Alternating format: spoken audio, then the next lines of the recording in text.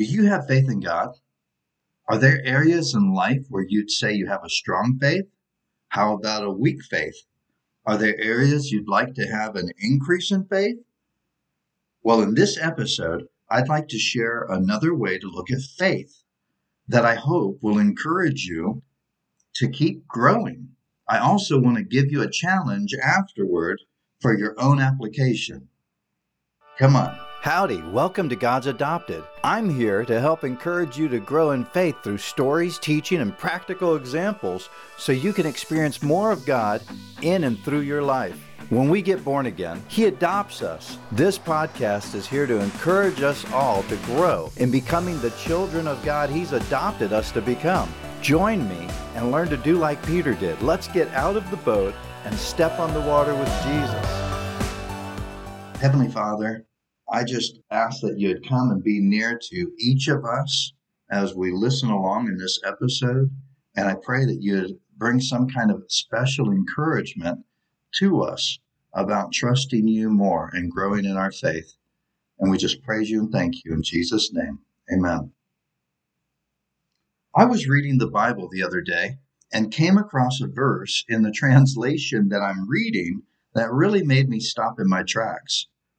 It's like you get so accustomed to what you think the Bible says that sometimes it takes a different translation to say something in a different way for you to be jolted into the truth that God has more to teach you and for you to learn. Okay, speaking of myself, no question. In this case, it was actually only one word that was not normal for me to read. It was the word faith.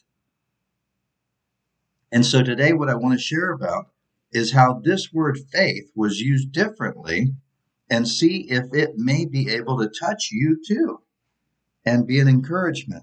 What happened was that in the Bible translation I was reading, almost every time the word faith would normally appear, there was a different word in its place. The word was trust.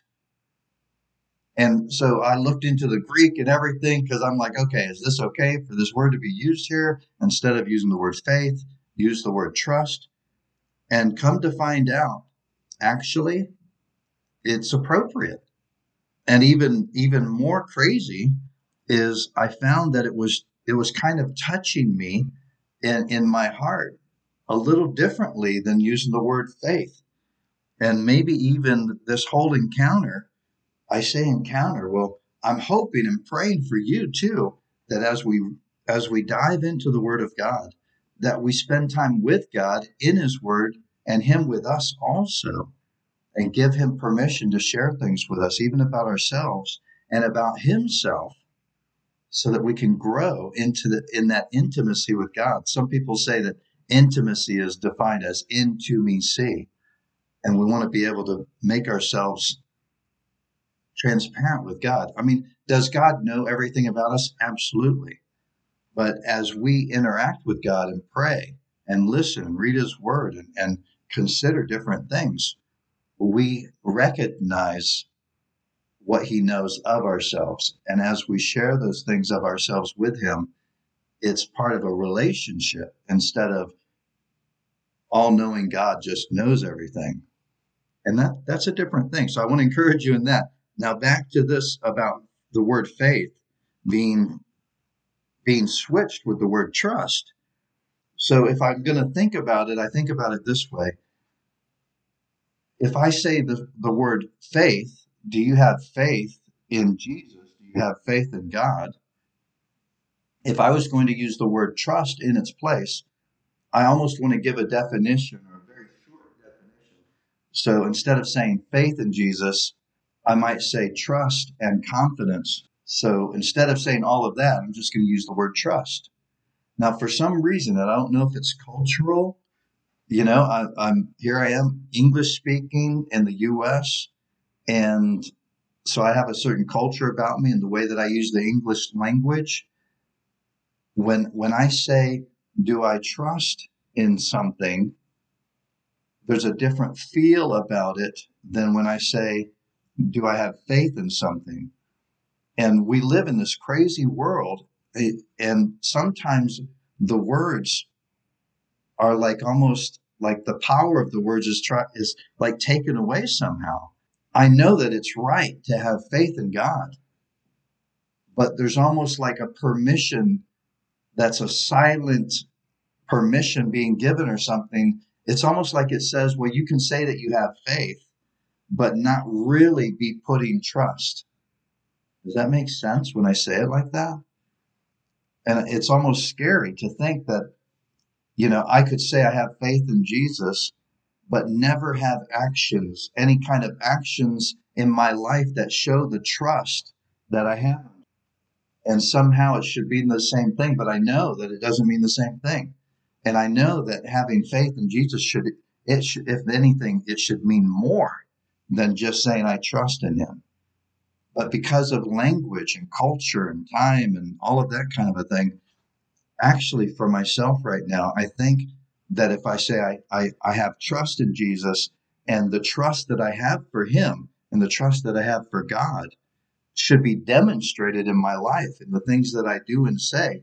Like if someone was watching and listening to my life, I would hope that it would be demonstrated. Like you would be able to see, oh, maybe there's something about this person, or they seem to be trusting in God and have trust in Jesus, and look at the way that they do that and listen, and you can hear how that's done.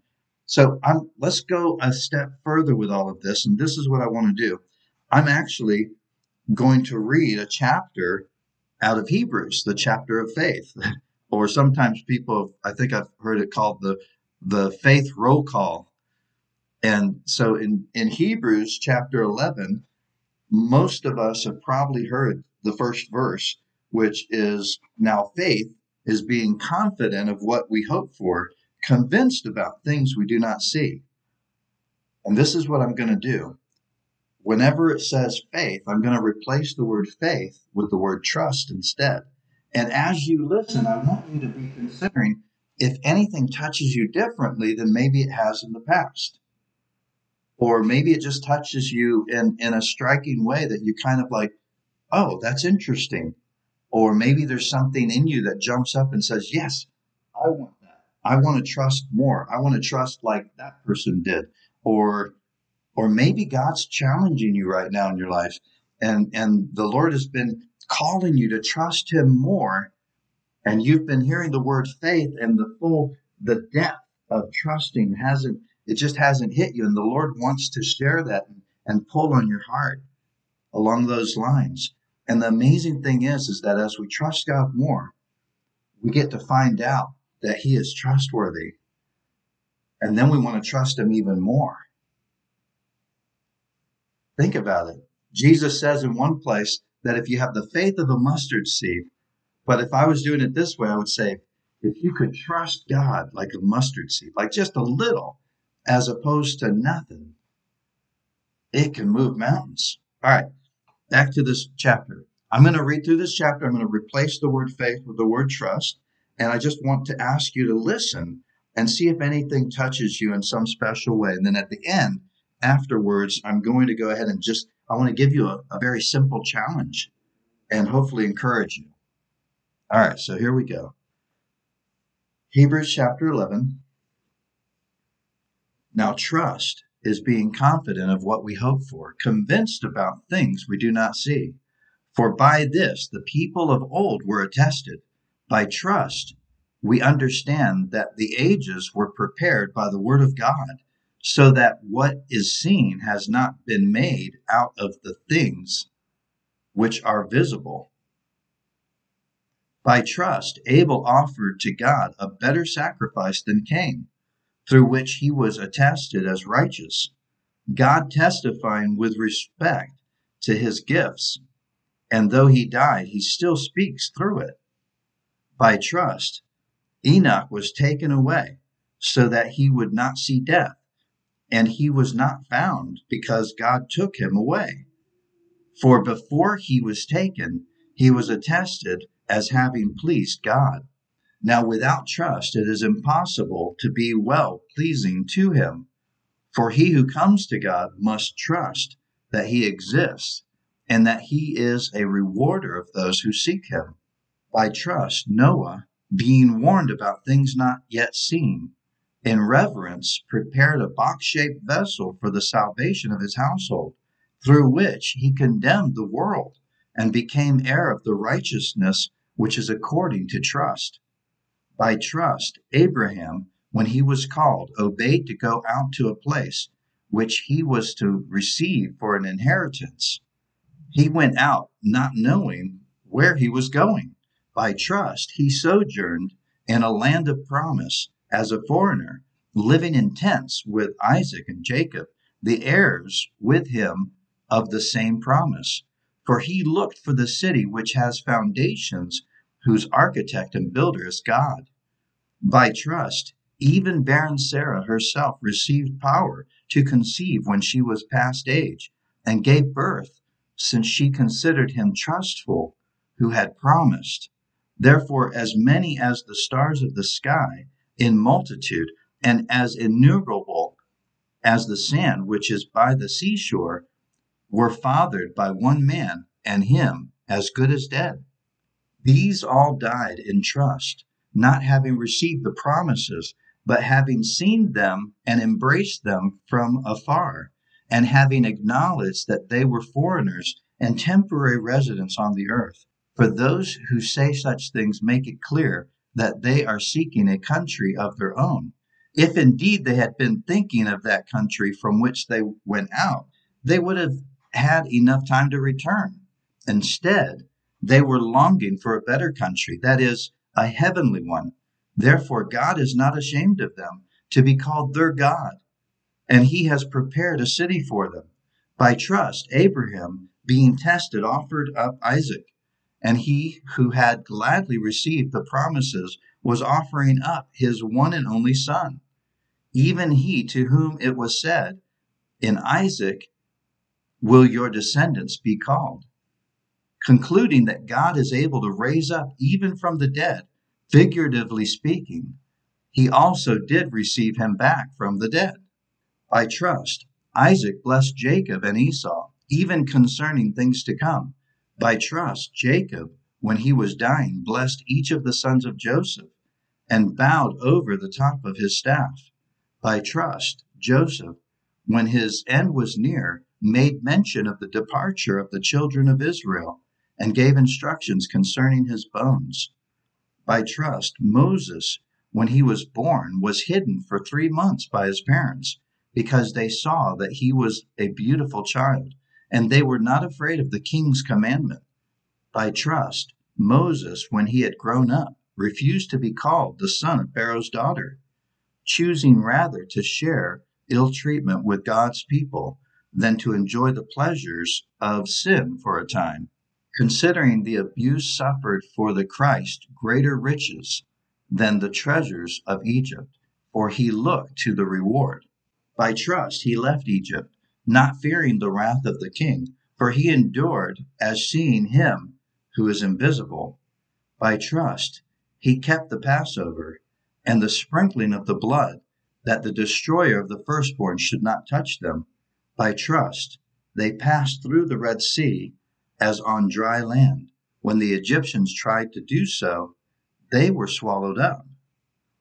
By trust, the walls of Jericho fell down after they had been encircled for 7 days. By trust, Rahab the prostitute did not perish with those who were disobedient, having received the spies in peace.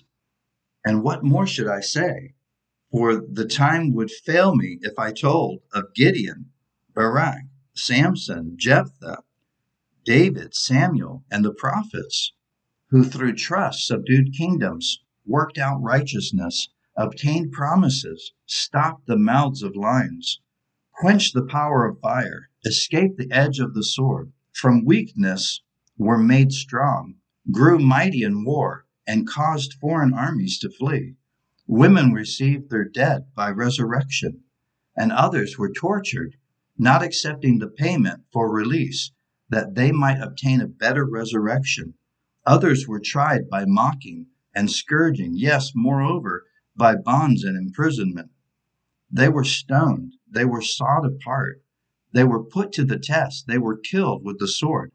They went around in sheepskins and in goatskins, being destitute, afflicted, mistreated, of whom the world was not worthy, wandering in deserts, mountains, caves, and the holes of the earth. These all, having had testimony given to them through their trust, did not receive the promise. God having provided some better thing concerning us, so that apart from us, they should not be made perfect, or see the completion of their faith that they had. So as you listen, did any of the verses stand out to you?